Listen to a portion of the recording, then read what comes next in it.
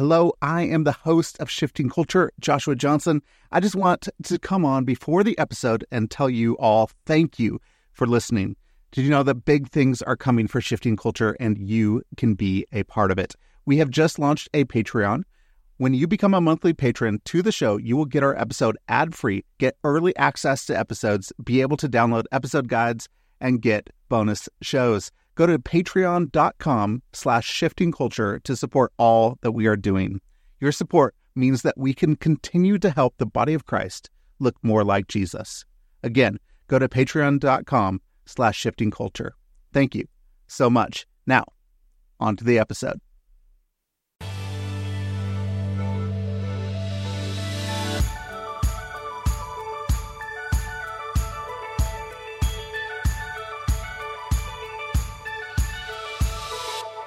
Hello, and welcome to the Shifting Culture podcast, in which we have conversations about the culture we create and the impact we can make. We long to see the body of Christ look like Jesus. I'm your host, Joshua Johnson. Go to shiftingculturepodcast.com to interact and donate. And don't forget to hit the follow button on your favorite podcast app to be notified when new episodes come out each Tuesday. Previous guests on the show have included Kath Livesey, Rich Robinson, and Alan Hirsch. You could go back, listen to those episodes, and more. But today's guests are Simon and Carrie Harris. Alongside nearly 30 years in local church leadership at Burlington Church in Ipswich, England, Carrie and Simon work with Catalyze Change and the 5Q Collective, training and coaching leaders in churches in releasing missional disciples and helping tap into the latent potential that exists in the church through a rediscovery of the gift of APEST. I had a great time having a conversation with a married couple that leads together. Since my wife and I do that as well, it was a great conversation. You are going to enjoy it. There are plenty of gems in this episode. So get out your notebook, take some notes, and here is Simon and Carrie. Yeah, Simon, Carrie, thank you for being on the podcast. I'm really excited to talk to you today. Have a great conversation. Excited to be here. Yeah, it's great to have both of you here and both of you on. You know, my wife and I actually co-lead our mission agency together, and so we're both executive directors, and so we do a lot of leading together, but we also do a lot of life together, right? Co-parenting, and we do it all. And so, what did that journey for you to be able to start to live together, to work together and lead together? What is that like? How is that journey? Well, it's a good job we like each other, I guess. Yeah. Marry your best friend and work with your best friend is probably a good idea. That's good. That's good. Yes, sorry. No, I think one of the things that's absolutely true. I think at the basis of our relationship is that sense of friendship and that sense of being called to a shared adventure. And that's the exciting sweet spot that together in the adventure of growing together, and that takes effort and challenge and beauty and all of that over the years, doesn't it? But that sense of depth that you get with one another then leads into a life of deeper leadership, deeper influence, and so on. And so we super appreciate that in each other. And we were childhood sweethearts who kind of met really young and immediately knew that was it for us, and always felt a call to kind of do work together and do things together. And I think what we realized really early on was we always reached the same conclusions. We just got there in different ways. And so actually really early on discovering that the way that we kind of, what we both bring to the table is where one is weak, the other strong, I think has been really helpful for us. And so we've done that. So we've got loads of shared work we have together. We've also got separate work we do, which I think is really interesting because it sharpens both of us. And we've got 4 kids, so co-parenting has always been the thing we've done. So you have to have each other's backs when you're parenting 4 kids, right? Definitely. Definitely.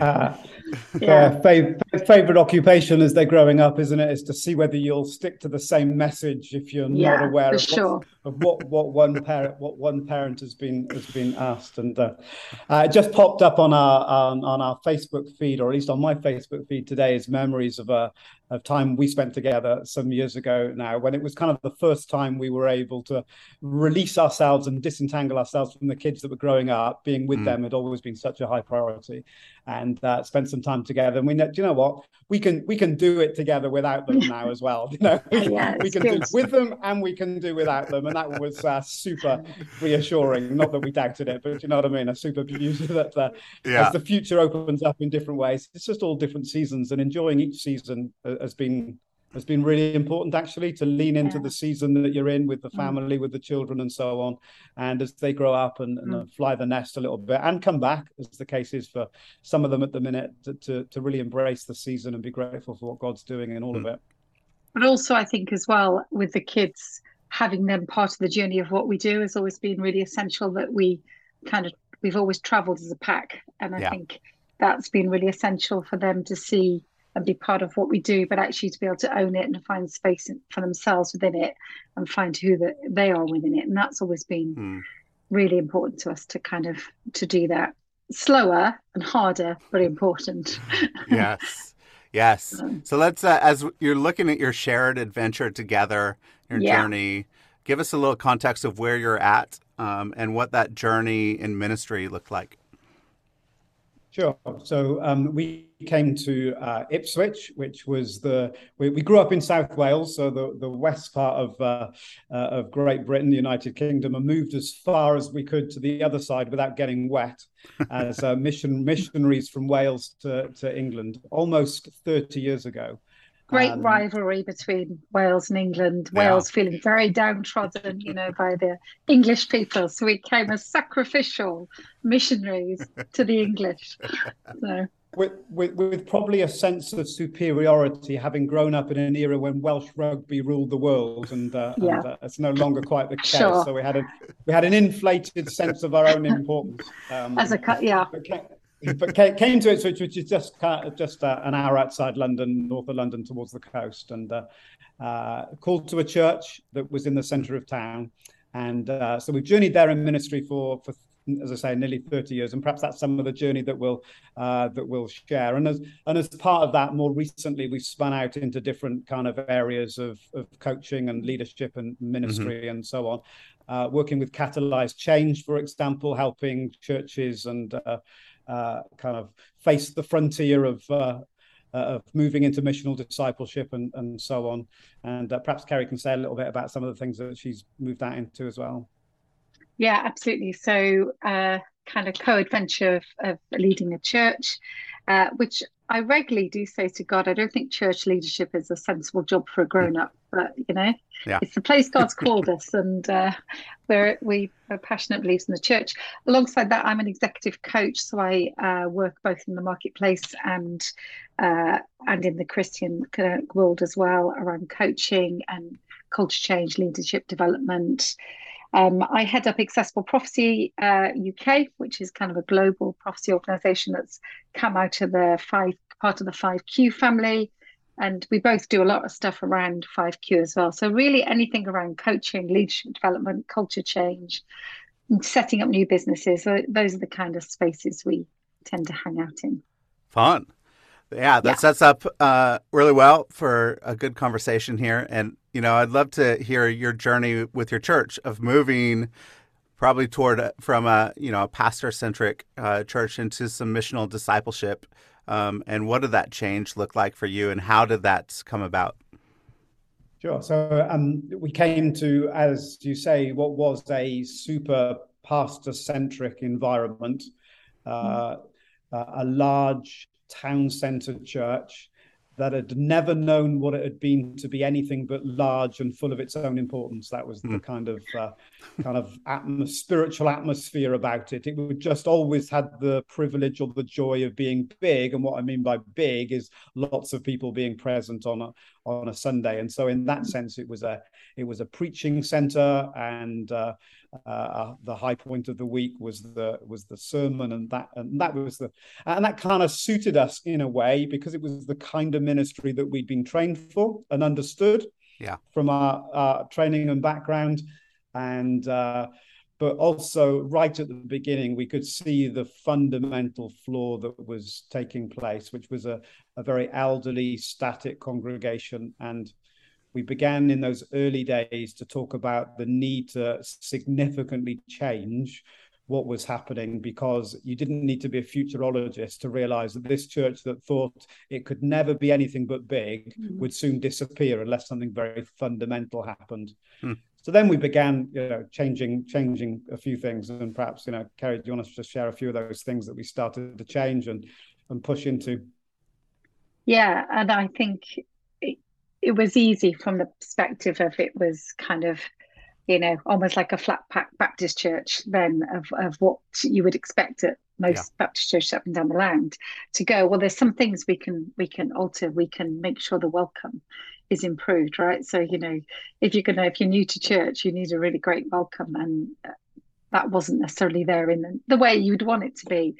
We made sure that the music moved just into a slightly different century, probably, but was moving much more with kind of stuff that we would have been used to growing up with, rather than sort of just hymn sandwich. We were transitioning into pushing out in the music more, pushing into the worship.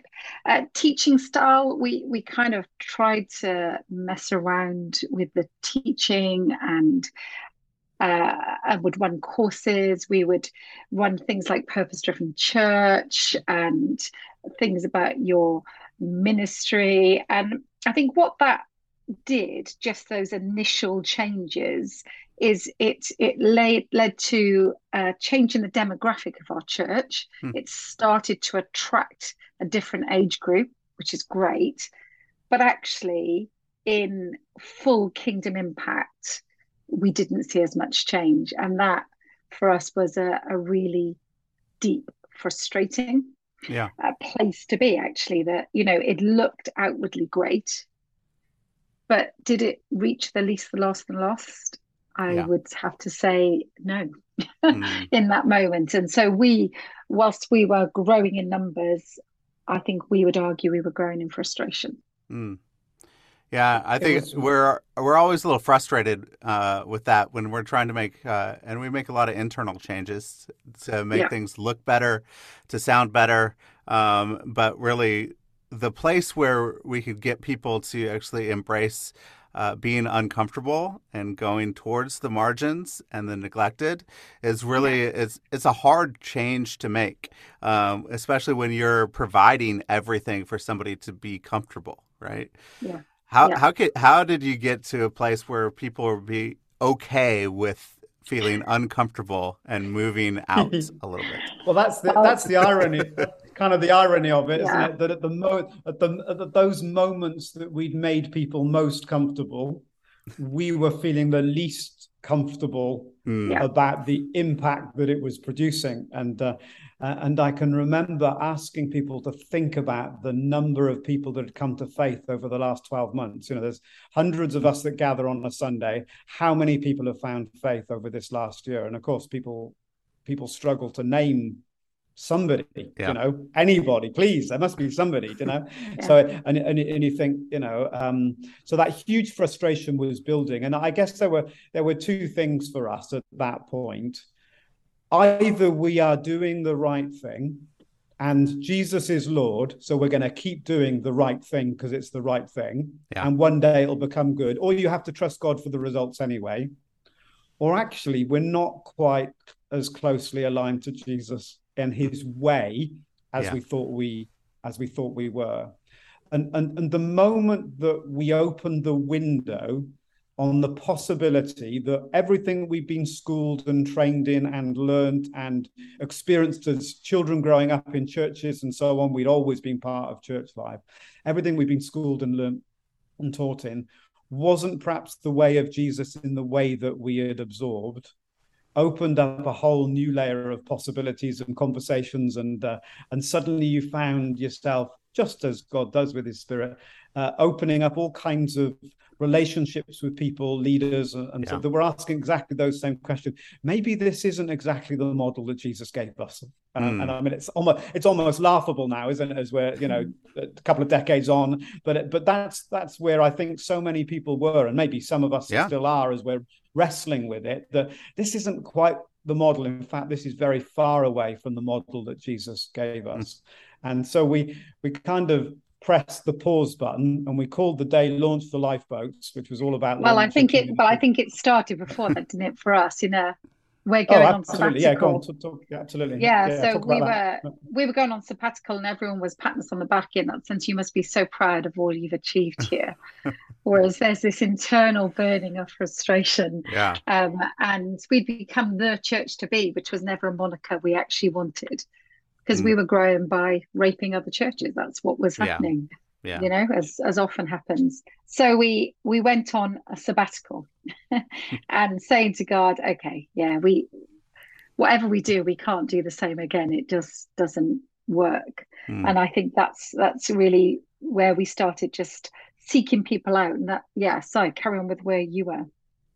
No, I think that's really important, and God was very gracious in terms of connections with people, and that's where we first kind of got caught up with some of the stuff Mike Breen was doing back then, and 3DM and all of that kind of missional discipling family.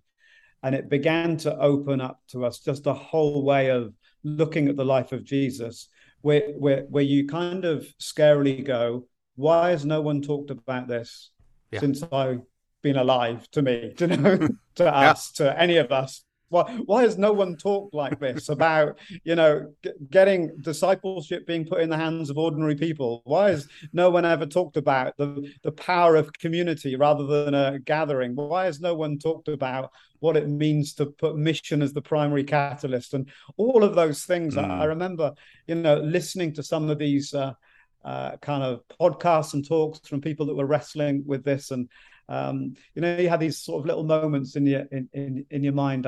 I was at the top of a ladder outside our house trying to fix the bulb on a kind of safety, one of these lights that come on when people walk past. And I just like to say he's not often on the top of a ladder, so that's why it stuck out for him. Exactly, and DIY is not my greatest skill, and just I can think, when it talks about on the road to Emmaus, and their hearts were like on fire, going, "Gosh, this is amazing, and no one's talked like this before. We're onto something here that's going to change the world." So back to your original question about where did it start? I guess it started with us, with a real deep-seated conviction that it should be different and that it could be different. And if we had the courage to lead into that different space, we would see different results. And that just began to open up. It was not just a new part of the game. It was like it opened up a new game. It was a whole new way, a whole new way of being. And so we started to inspire people about missional vision and so on. And one of our guys started having this vision about what would happen outside the church. Why don't you share some of that story, Kay? Yeah, so we started with these kind of days where we just brought the church together, called Launch the Lifeboats, and started to kind of talk about some of the issues. And within that, saying, we're not blaming the church, we've led this way. Just I mean, so actually fessing up, this is kind of what looked right, but we're saying we're seeing something different. So one of our guys at church just felt God say to him one Sunday, just go and stand in the car park outside church. And he did, and he counted how many people walked past during the service. And he came back and said, how would you feel about me just serving coffee outside Sunday mornings? We're like, great, go for it. That sounds amazing. And that car park quickly became a place that was full of a lot of homeless people, a lot of people with addiction, a lot of need.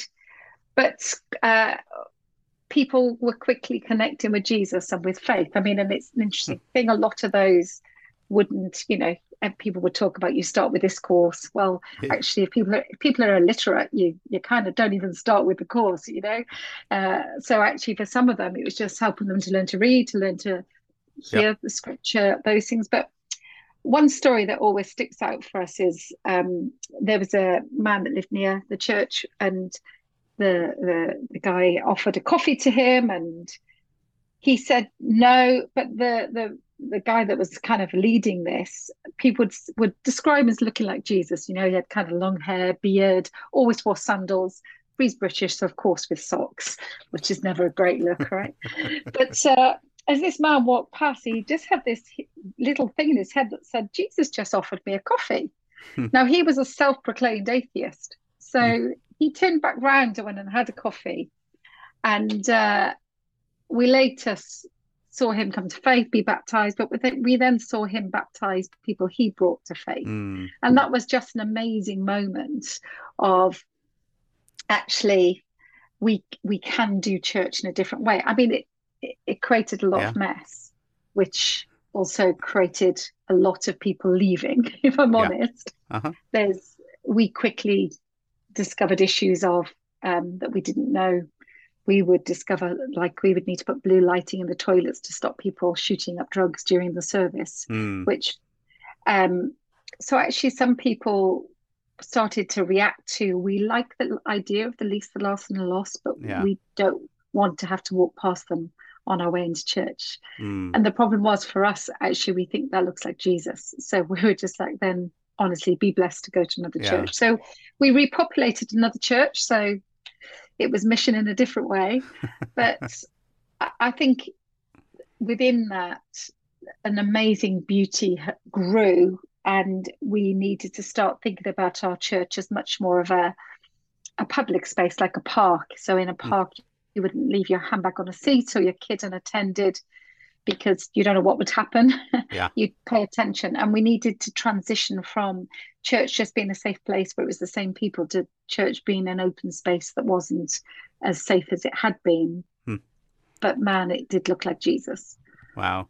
And that was really a very simple start and a simple change. But it's pretty dynamic. If you look, let's just serve coffee out on the street during the service.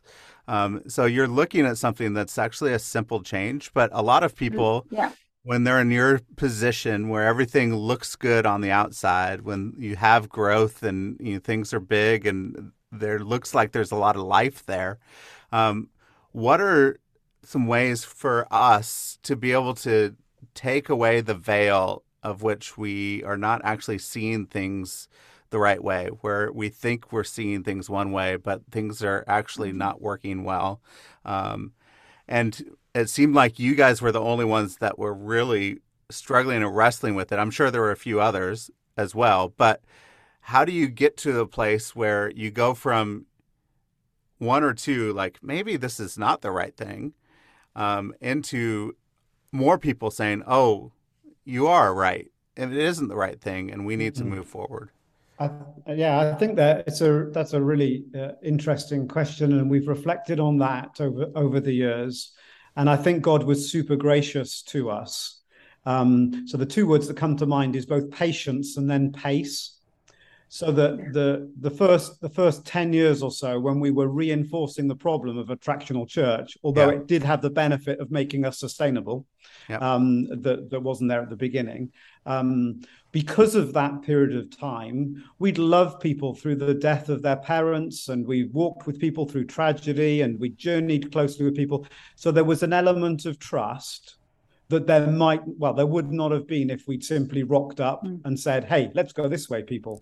So the power of the relationship and the relational capital that we were building in those early years turned out to be super important for the journey. And we didn't realize that that's what we were doing at the time. We were just loving people and and trying to build community with them in the way that we best knew. So that created for us a platform for the next culture shift that God was leading us into, that we couldn't see originally. And then I think the second thing about pace is that we probably spent between 12 and 18 months sharing with the leadership and key stakeholders, probably for around 18 months before anyone would have seen anything above the surface. So there was a lot of plowing up the soil, so to speak, or sowing seeds, whatever metaphor you want to use, of just helping people begin to reflect on, hey, this is the journey that we are on. And it was, as Kerry was saying, really helpful that we had become part of the problem. We were complicit with it. We couldn't adopt the posture that said, you're all wrong, this is what you should be doing. Right. We're like, we think we're missing something here. And we've been the first among equals here as leaders of missing it with you. Let's discover something new together. And that posture, I think, created a trust and an openness that when we were then able to say, hey, we're going to let so-and-so, serve coffee in the car park, which would have seemed the most weirdest thing to people, 24 months previous, go, oh, well, okay, go on then. Let's have a crack. And so it created an environment that was very permission giving. So can I do? Yeah. Can I do? Can I have a go at? Yeah. Can I try? Yeah. And so that created all sorts of chaos and mess and disorientation for people. But it became a very permission giving posture. Whereas I think traditionally churches have had, that's going to cause me a lot of headache. No. Oh, well, we're not sure about that. Probably not. Some people won't like that. No. We don't see the value of that yet. No. And so I think we swept all that away and took the risk of being way too positive in our yeses. Yeah. Taking the risk at that point that God was up to something and something would come out of that. And that risk wasn't just actually in terms of like the car park environment. As we talked about building community, it became much closer to home, and we were encouraging people to build community around their homes and around their table, which is a very different dynamic to let's do something together at a certain time in the week in a third place, to let's invite people into home and into the family. And I think for us, the richest part of the journey was the people that we invited into our home and the way that we got to know people and journey with people. That had a huge impact on our children and their ability to disciple, their friends, and seeing their friends come to faith was a beautiful part of that. As we build community wherever we are, it's going to touch our lives and not just our kind of professional religious times.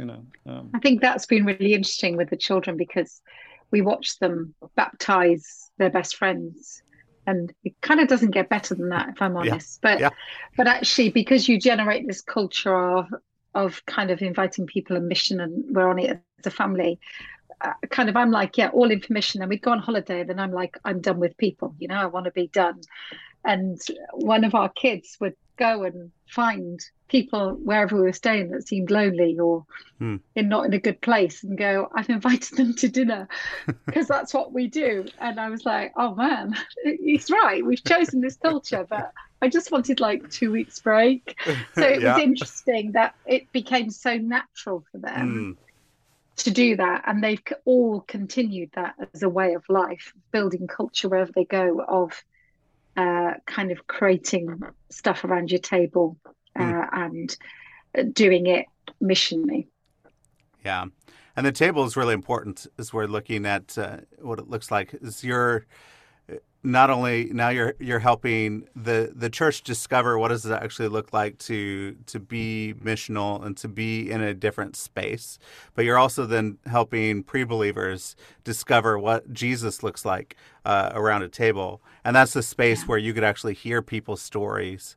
That's the space where you actually get to know people and what their needs are on a deeper level than you just saying, oh, I know what your need is, and you do a project to meet somebody's need, where you actually haven't sat around a table to hear what it is behind the problem. And so it actually goes deeper than surface. And so that table is really important. And have you continued with that table? Yeah, I mean, obviously COVID was a bit of a problem with that, but it is what we do, where I think as we've been in a season where as our kids have kind of formed their communities as well, we're rethinking how we all do that, living in the same space. So that's been a different challenge. But the table's always the most important place for us in terms of wherever we go, we try to be intentionally missional. And so wherever we go, we're always inviting people in. That's kind of the way we roll, really. But I think what's been really interesting is the transition of firstly helping people to see that discipleship is not something you bring your friend to, and if a good sermon is preached, then hopefully they're going to come to faith. But actually, discipleship's in their hands. The DNA has changed Yeah. within the culture at church, but which has meant that now what it looks like is it's about us supporting their vision. So it's a real change in direction. Whereas before it was like, come and join us to do our thing, this event, this thing. It's now about, you've got this vision. How can we support you? So the whole kind of way has changed within the culture. And so for us, as our kids have formed their own communities, it's been right, how can we support you? And therefore, how can we readjust to where we are and what we're doing and all of that? So I think it's embedded within our own family culture, but at church, it's something, that sense of we're supporting you in the thing that God has placed on your heart is become embedded too. That's really good. So for you guys, what does discipleship look like, and what is a disciple? That's a great question, isn't it? It is. What does it so discipleship looks like inviting people into relationship with us so that they catch more than are taught the life of Jesus. So we talk a lot about the need for relationships to go deep rather than wide. So people will typically in our church culture would have had kind of lots of relationships. There was an important value placed on, I need to know everybody. So why don't we mix up the groups every other week so we all get to know everybody? Now, some people love that and some people hate that. But that sense of, if we're going to be united, then we all need to know each other, to going, actually, back to the Jesus model, he invited a few close. So for us, discipleship is, who are the people that God... So for Simon and Kerry, forget the kind of Simon and Kerry leaders, Simon and Kerry as people. It's like, who are the people that God is really laid on our patch? Who can we really invite into relationship for the medium to long term to see significant change in terms of journeying to Jesus, with Jesus, and on with Jesus? And that, I think, has both been, again, back to patience and pace, both been kind of a different way of thinking about the impact and the influence that you have. But it is the place where we've seen the greatest influence and get the greatest sense of, gosh, what a thrill to have been able to walk that journey with that person or those people. And as part of that life on life, it's about the things, the patterns and the rhythms that we embody being then expressed and lived out. So some very simple examples of it early on that really would thrill our hearts. So we would choose any and every moment to have a celebration. So it's Tuesday, way, let's have thrilled it's Tuesday. Or whatever day, it's yay. And then particularly around, an easy win was birthdays. Every birthday we're going to absolutely pull the stops out and do something.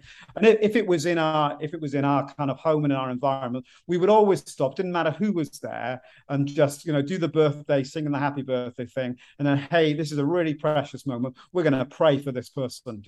A few of us would pray, and then just those beautiful moments when you go somewhere else and someone else does that very simple thing, and there's this beautiful moment with someone else in another place where they're getting prayed for on their birthday, and people are not yet of faith are listening in and going, oh, that was really moving, that touched me, and stuff. So that thinking about the way things are caught rather than the way things are taught, I think became a real transition for us. Yeah, because it's so easy, or it isn't anymore, but it's so easy to fall back on these are the things I need to tell you about.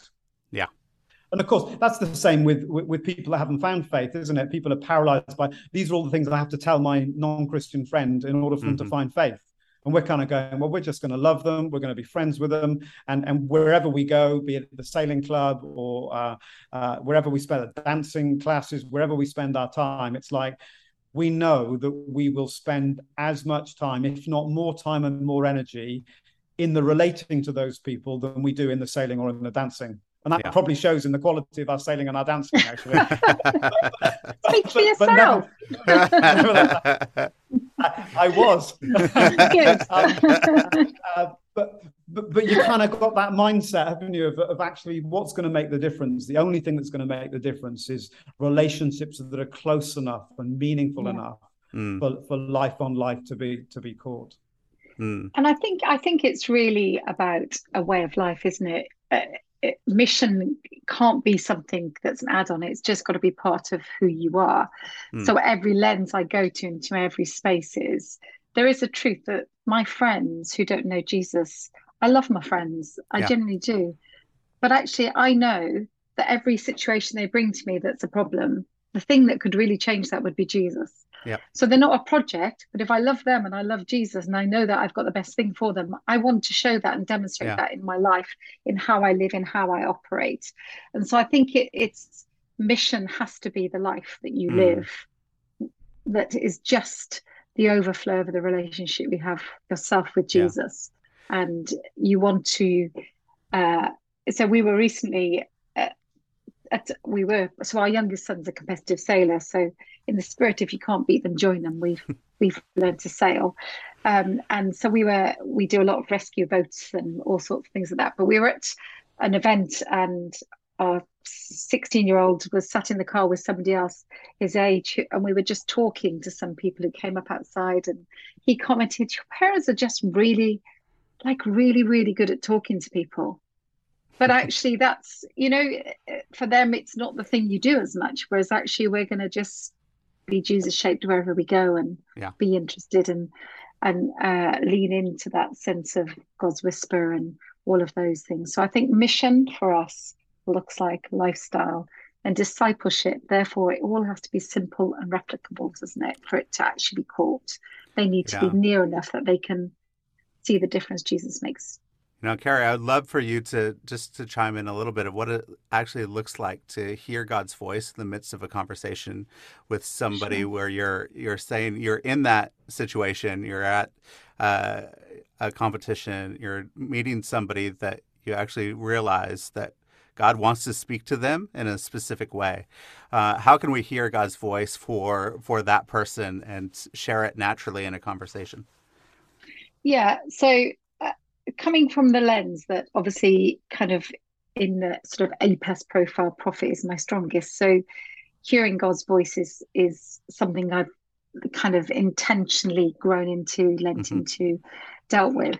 And I think the first thing is you need to be leaning into God's voice for yourself in order to lean into God's voice for other people. Okay, so actually you need to be aware of if you can hear God's voice really clearly when it's quiet, what's the gentle challenge you can step into to start to lean into God's voice when it's noisy? Because you need that transition, that pivot point, don't you? You've been able to hear God's voice in both places.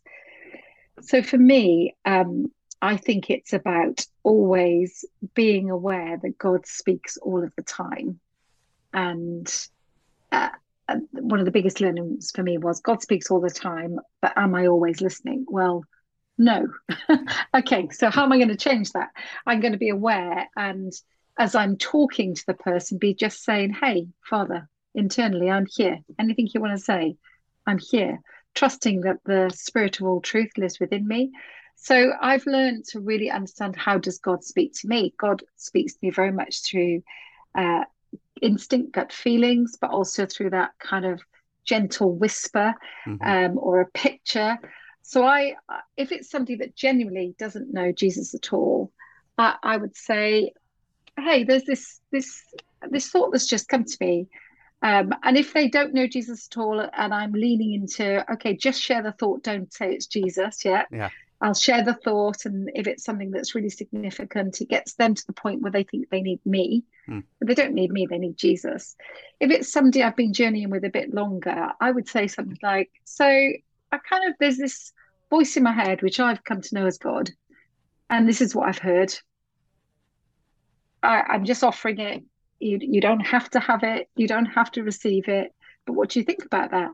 And I've rarely had anyone ever really challenge that, because by then I've built the relational capital. Yeah. And even if they think I'm a bit mad, There's there's a reality that I'm not using words like this is what God is saying, thus says the Lord. Yeah. I'm just saying the voice that I've come to know in my own life as God. Or if they ask me a question, it's that sense of going, I can only answer this through a lens of what I know God says to me. Yeah. So that's the only lens I've got. So for me, it was really intentionally choosing to be aware that God speaks all the time and choosing to try to learn to do that in the quiet and in the noise. Yeah. And then intentionally saying to God, okay, every time I'm going into a conversation, I want to be just conscious of your voice. So I'm coming intentionally asking you to speak. Often for me, I see it quite visually as well. I can just see kind of a pathway that the conversation needs to go. But that's something I've grown into, I guess, if that makes sense. And it's very instinctive now. But it was intentionally going through a season of learning to hear God in stillness and in noise and saying to God, I'm available. Because I think God loves those words, right? I'm available. Yep. And learning what is it that stops me hearing God's voice? Busyness. That would still be one of those for me. So recently, somebody was in our house doing some work, and as I was leaving and I was rushing, you know, when you kind of leave something to the last minute and then you're rushing, and they just said to me, hey, I saw a book on your desk about neurotheology. What's that? And I, you know, and you just like, oh, I could just go, oh yeah, I was just quite interested. Don't worry about it. I just heard God's whisper, stay still. You're going to be late. Tell them. And I had that moment where I said to God internally, really, do I really have to do this? I don't know. I do you not respect my schedule? Clearly not. So I just leant in and explained and said, oh, you know, why are you asking? And we ended up having this amazing conversation where the lens they would have seen life through would have been through much more kind of spiritual I'll cleanse my house with herbs, or I'll do this sort of thing. And I was like, oh, so how I would see that would be through God. But that amazing conversation would not have happened if I, hadn't learned to tune in even through my rush or through the noise, because God's voice has to cut through all the noise internally. So what's the noise within your life that stops you leaning in and hearing God? And when you do talk to people, just remember that church words are really weird. And God's voice can be the most simplest message, can bring transformation.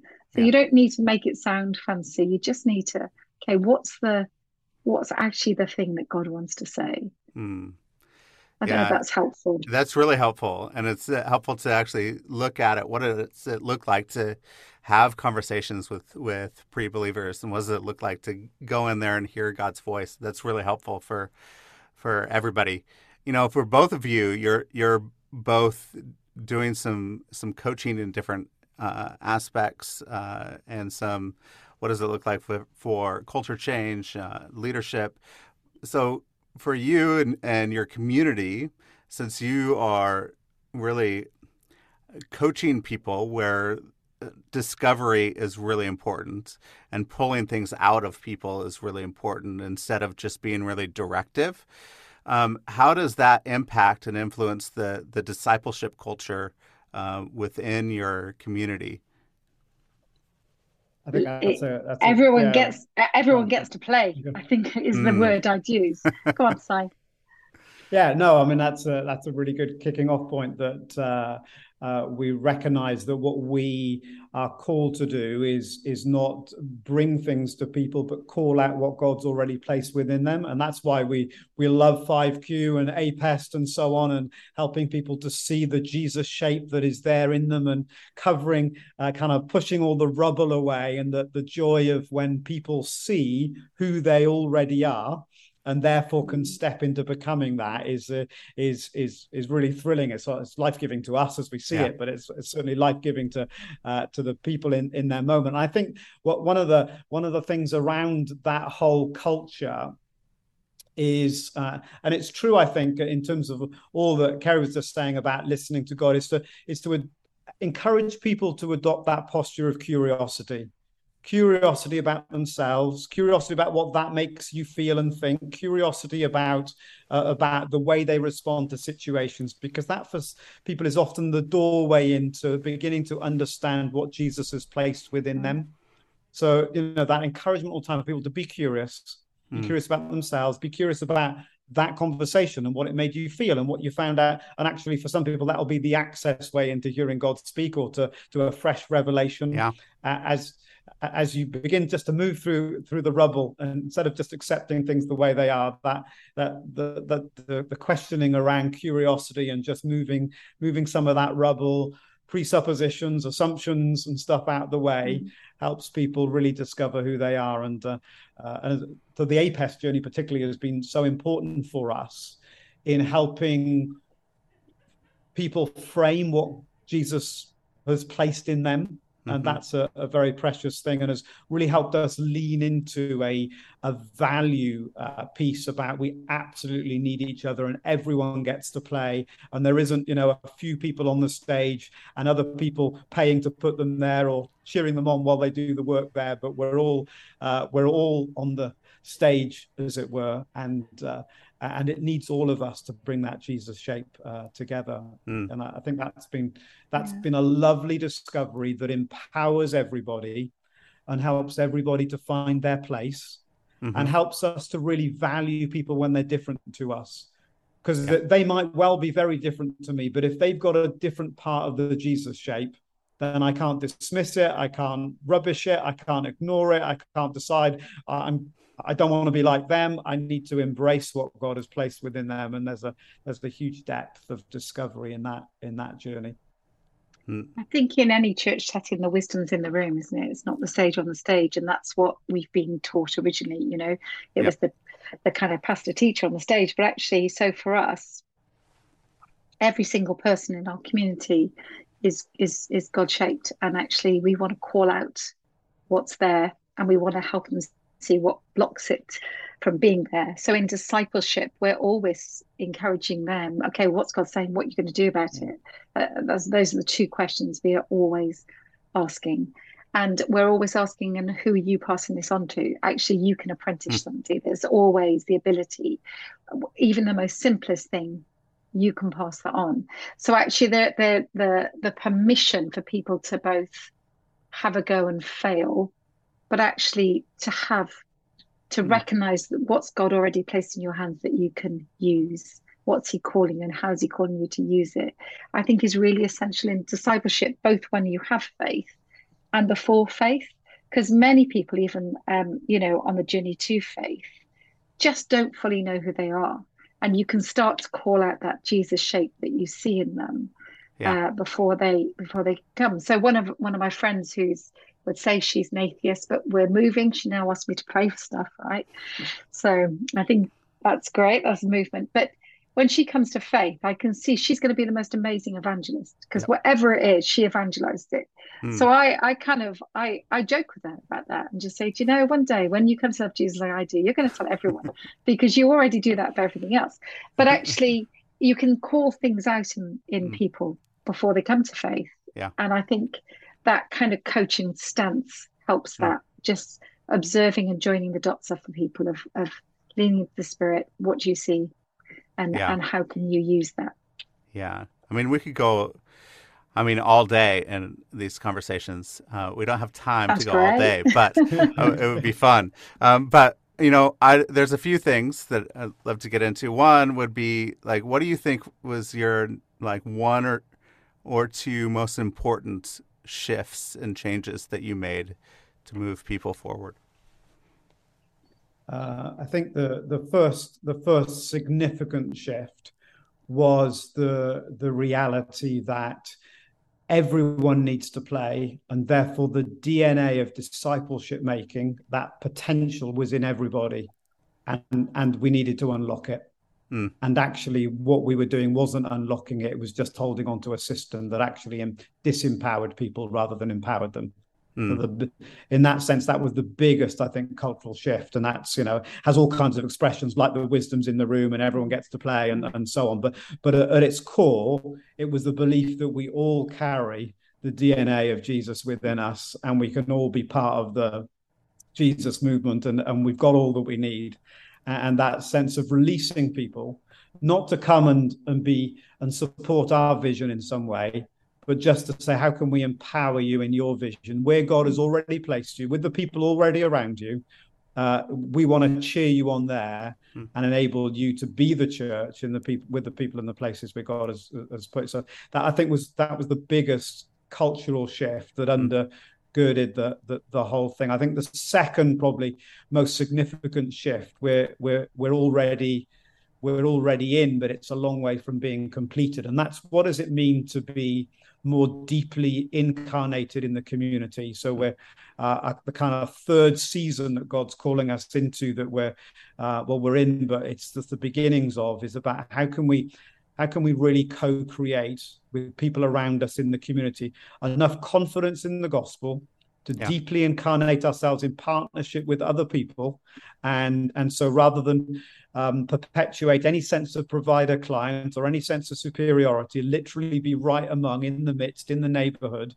And we've been just amazed recently at the way that local government and other kind of statutory bodies have flung wide their doors to those kind of conversations and partnerships in a way we've never known. So we're kind of super excited about that next level of incarnation, really. And I think that for us is the natural extension. But it is, again, another significant shift, because even if it's in your church or in your home or in your car park, it's still a bit more yours. Yeah. So we're looking at, what does it mean to build a space and to create an environment that generally isn't ours in terms of ownership, and gets rid of all of that kind of barrier and stuff to the gospel. So we're just beginning to get excited and see things happen in that space, and God's opening relational doors and stuff at the moment. And I think also within that there's a so I guess three things I would say. One is that of standing firm. So when you make culture change, it's about accepting you're going to make a mess. Okay, so you've got to stand firm, hold your nerve, and you've got to lead strong in those moments. The same, we understand this feels a mess, we understand, but actually this is the greener pasture we're leading to. So actually that was a shift of just completely going, because there's everything in you wants to fix the mess, don't you, Josh? I mean, make it look pretty, but we're like, no, we're going to hold our nerve on this. It is a mess, and it's going to get messier before it gets prettier, and that's okay.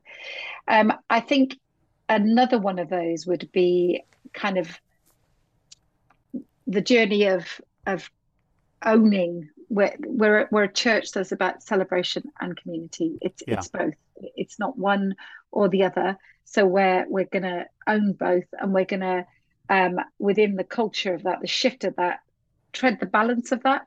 It might mean that celebration doesn't look quite as good as it used to, but that's okay. Yeah. And it might mean that you can't see all the community connections that you used to. That we see it all, so we need to communicate that well. But actually, we need to do both of those well. It is, I think, a significant shift. But another real shift is of moving people from oughts and got tos to this is what I get to do as part of God's kingdom. And I think that's a huge shift that's happening and happened. And the muscle memory is strong, right, of ought within church life. And we're always coming up against it and saying, that's not what we're trying to build. There's this adventure God's calling you into that you get to be part of. And we want to support you in that. There's no ought. We don't want you to have to do anything. We want you to do it because you get to do it. Yes. And I think that's been a really big shift for us. That actually gives the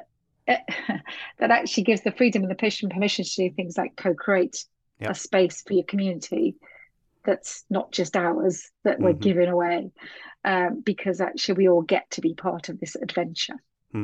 That's so good. If you guys could go back to your 21-year-old self, what advice would you give?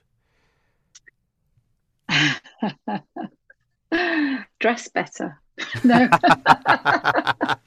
Lighten up. You can speak for yourself now. I look cool when I was 21. Awesome. So we do regret the matching outfit phase, definitely. Do you know, I think the advice would be actually at the end of the day, you need external people to keep as a leader, to keep your heart from in a soft place and from being cynical and from getting truly bruised, and to help and challenge you, keep shaping your own discipleship with Jesus, and that you can't do this alone, and actually you just have to surrender it all, and it's going to be a lot easier. Yeah. Keep surrendering, it's going to be a lot easier. I think that's what I would tell myself. What about you, Si? I guess it's another reflection on something similar to that, and it sounds a cliche, doesn't it? But to pursue intimacy with God at all costs. Yeah. That's where the life is. That's where the sustainability, the resilience is. That's where the healing comes from. That's where the faith for adventure comes from. And we will do almost anything, typically as human beings, and to pursue that intimacy with Jesus. And I guess I wish that training and formation and early leadership experiences had taught us to pursue that intimacy in a way we had to probably discover along the way, rather than it being the bedrock of what we were about. We were taught a shed load of things, but we weren't taught to be intimate with Jesus. And I guess that's what we long for our kids and for our younger generation, that above all else, they get that early, you know, and it's lovely when they say things that, gosh, I wish we knew that when we were their age, you know, because they've captured the essence of it. And that's I think what I'd say. And the only thing I would say would be pause. The important pause in everything you do in leadership. Nothing has to be hurried. You've got to get, you know, I always say you need the space to get the grace to set the pace. And I think that's what I would have taught myself. I would have saved myself some heartache. Yes, so, that's great. Anything you guys have been reading or watching lately you could recommend? So we're reading a book which is,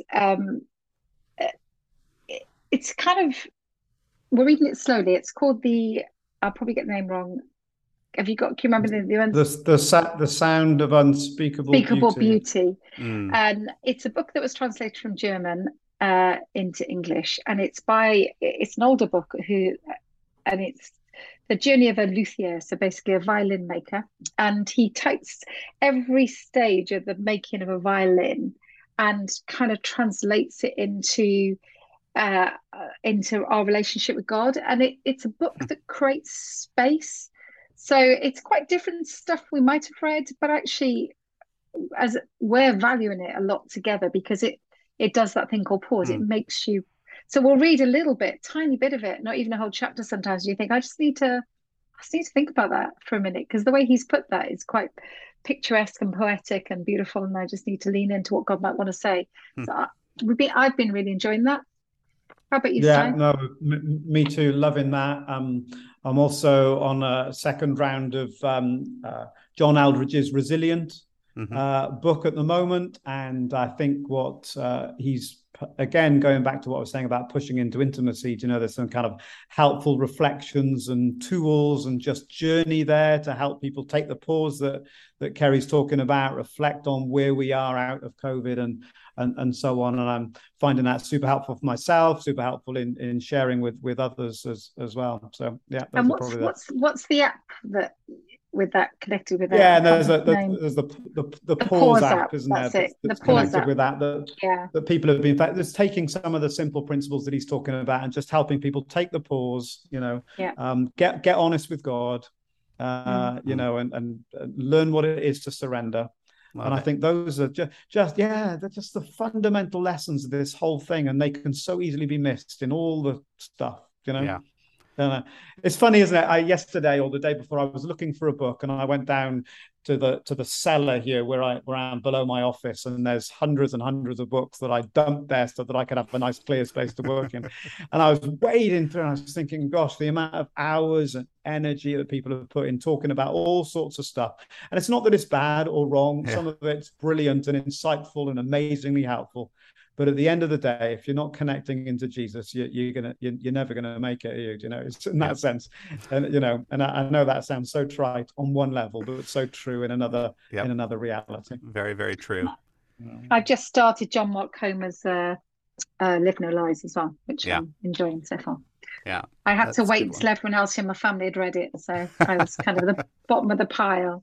And I'm the fastest reader, so I've had to wait a while. Yeah, that's a good one. I love that one.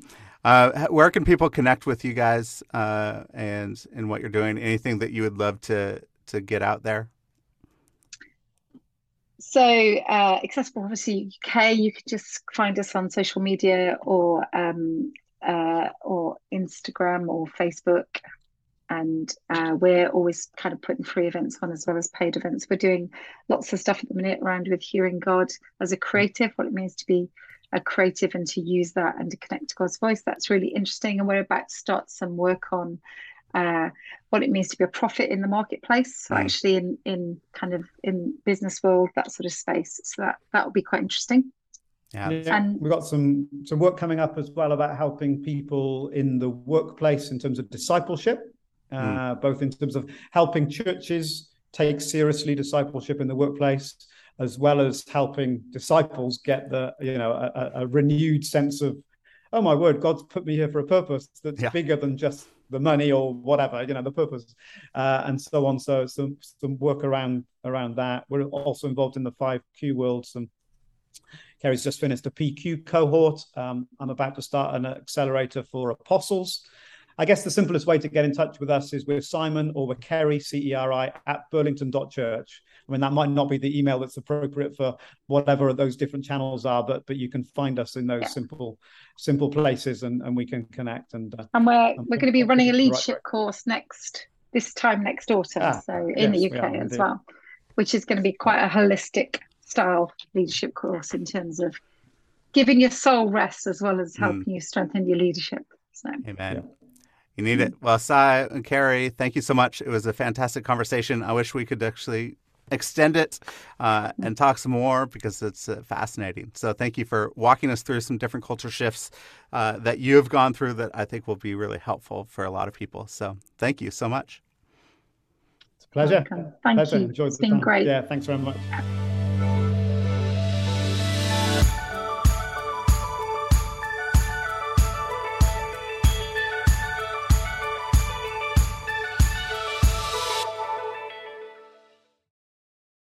Thank you so much for listening to this episode. If you want to see more episodes like this, go to patreon.com/shiftingculture and become a monthly patron of the show. You can help us produce more episodes so that we can see the body of Christ look more like Jesus. If you become a patron on patreon.com/shiftingculture, you will get early access to episodes. You will get episode guides. You will get bonus shows, hopefully, and more. So go to patreon.com/shiftingculture and become a monthly patron. Also, leave a rating and review on Apple Podcasts. It really helps us out and helps us find new listeners to the show. And just go and share this podcast with your friends, your family, your network, people that you think would enjoy it as well. Thank you again for listening to the show. I hope you have a great week.